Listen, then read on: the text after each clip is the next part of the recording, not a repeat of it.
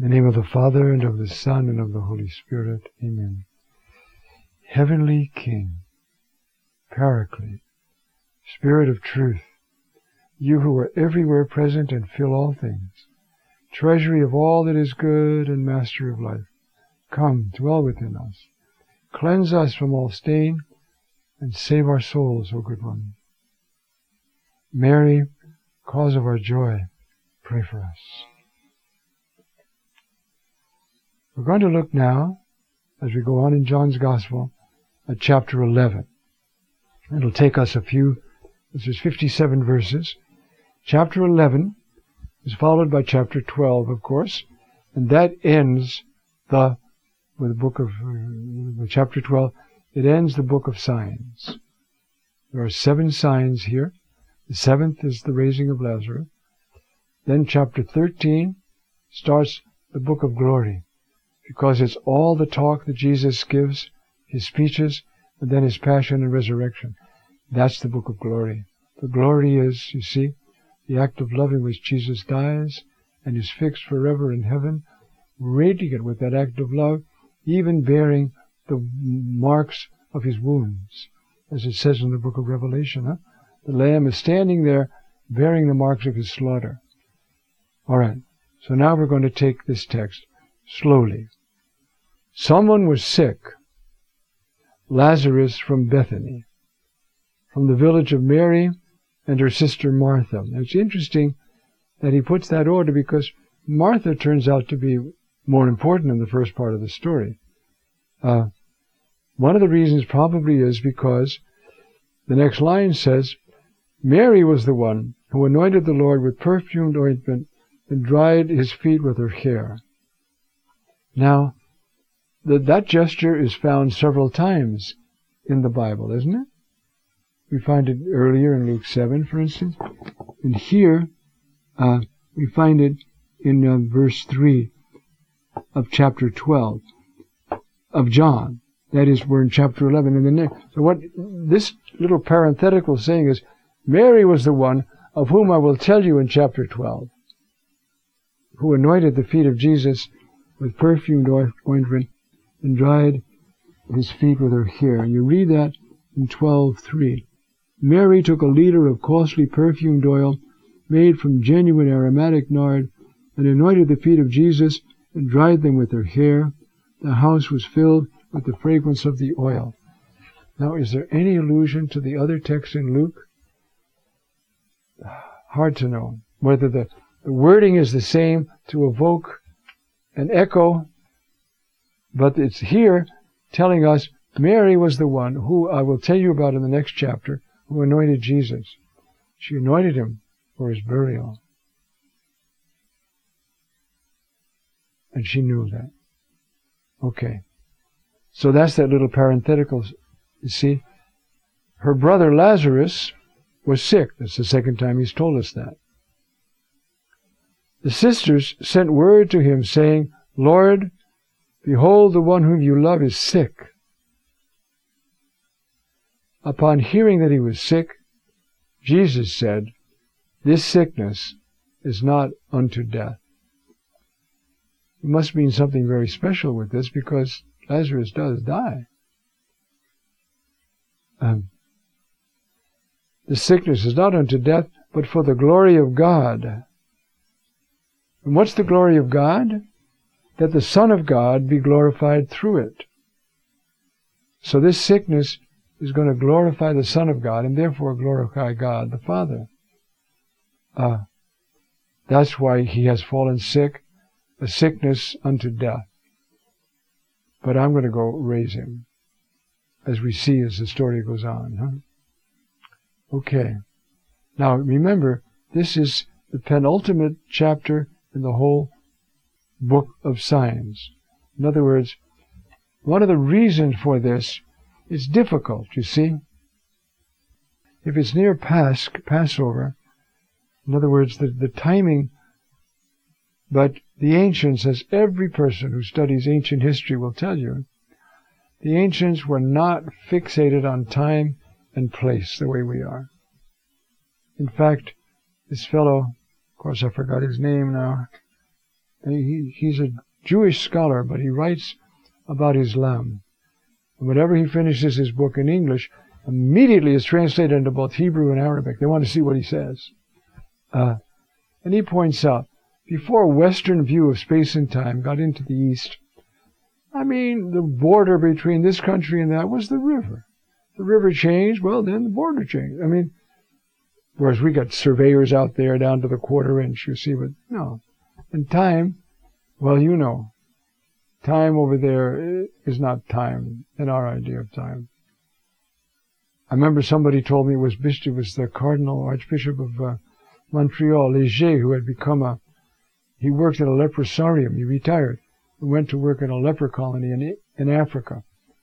And he was living and retired from that as well. And then he was in the Canadian College, and I was living there. And one day, he said to me, Cardinal Léger, you know, Francis, for us, time is money. For the Africans, time is time. And so much of the world is not like us. I got to catch the 8:56 bus because if I get the 8:58 bus, I'll be late for work, and I can't be late for work, you know. Time's time. So anyway, so that's why it's put this way. The sickness is not unto death, but the glory of God, that the Son of God be glorified through it. We don't know what that means yet. But you see, this is going to be a prophecy. To raise this dead man, and it's placed right here, so that all the account of the passion and death, people won't lose heart because of the resurrection. If he can raise somebody else, he can raise himself. And that's why this story is put here last. It's the greatest of the miracles. Okay. So we go on. Jesus loved Martha and her sister and Lazarus. When he heard that he was sick, he then remained in that place for 2 days. He knew what he was doing, you see. Then after that, he said to his disciples, let us go to Judea again. You see, this Bethany, if you're standing, where can I put you? Well, stand on the Mount of Olives. You look one way, you see Jerusalem. You look the other down the hill, and you can see Bethany.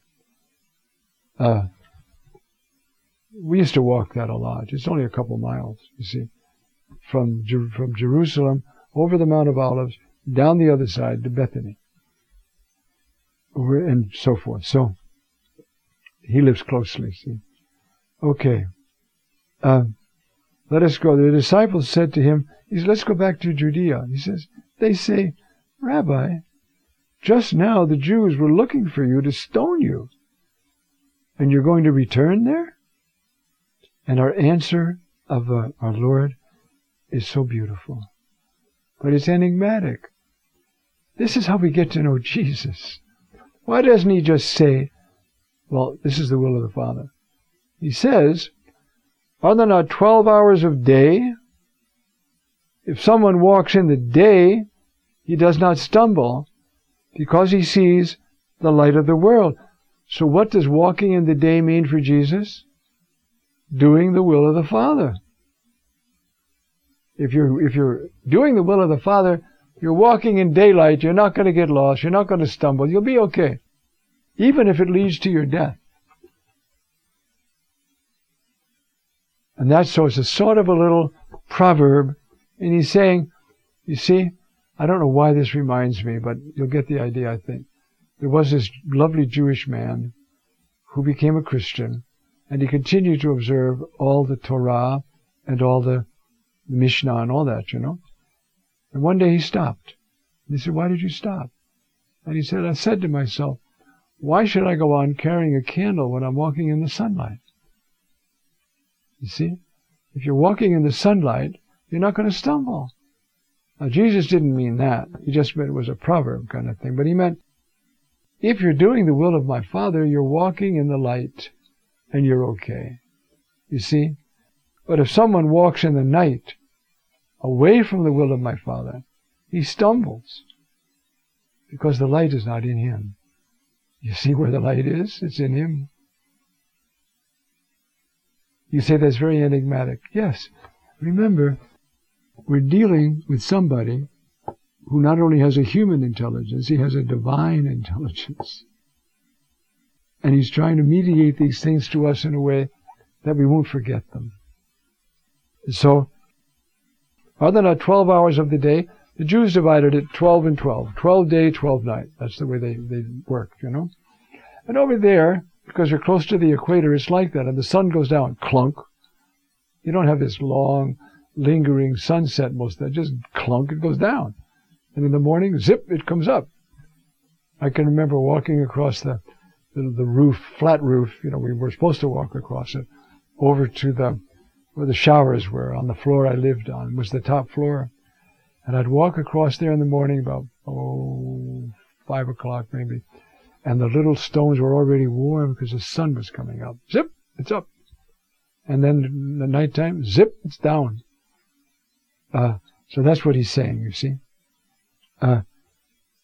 He stumbles because the light is not in him.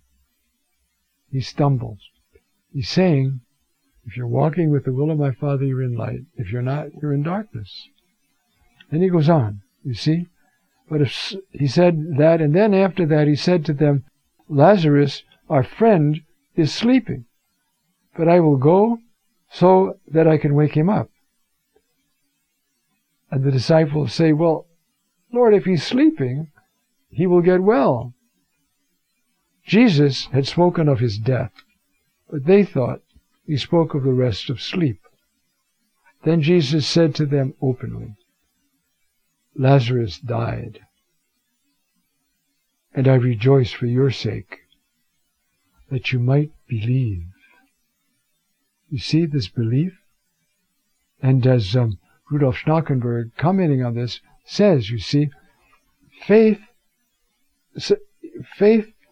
provides union, contact with God, with the Lord. See, in that environment of contact, all this happens. You see, faith is the way. In fact, his words are communion. Faith establishes communion with Jesus. He's commenting on our text, the one we have here. Okay? That you might believe. When you see this man 4 days dead come out of the tomb, your communion with me will be deeper. Not deep enough to stop them from running away, but deep enough at least to go hide and wait to see what's going to happen next. They're like us, right? Monday I believe, Tuesday I don't believe. Because communion is going to cost me something on Tuesday. Okay. Lazarus died, and I rejoice for your sake, that you might believe.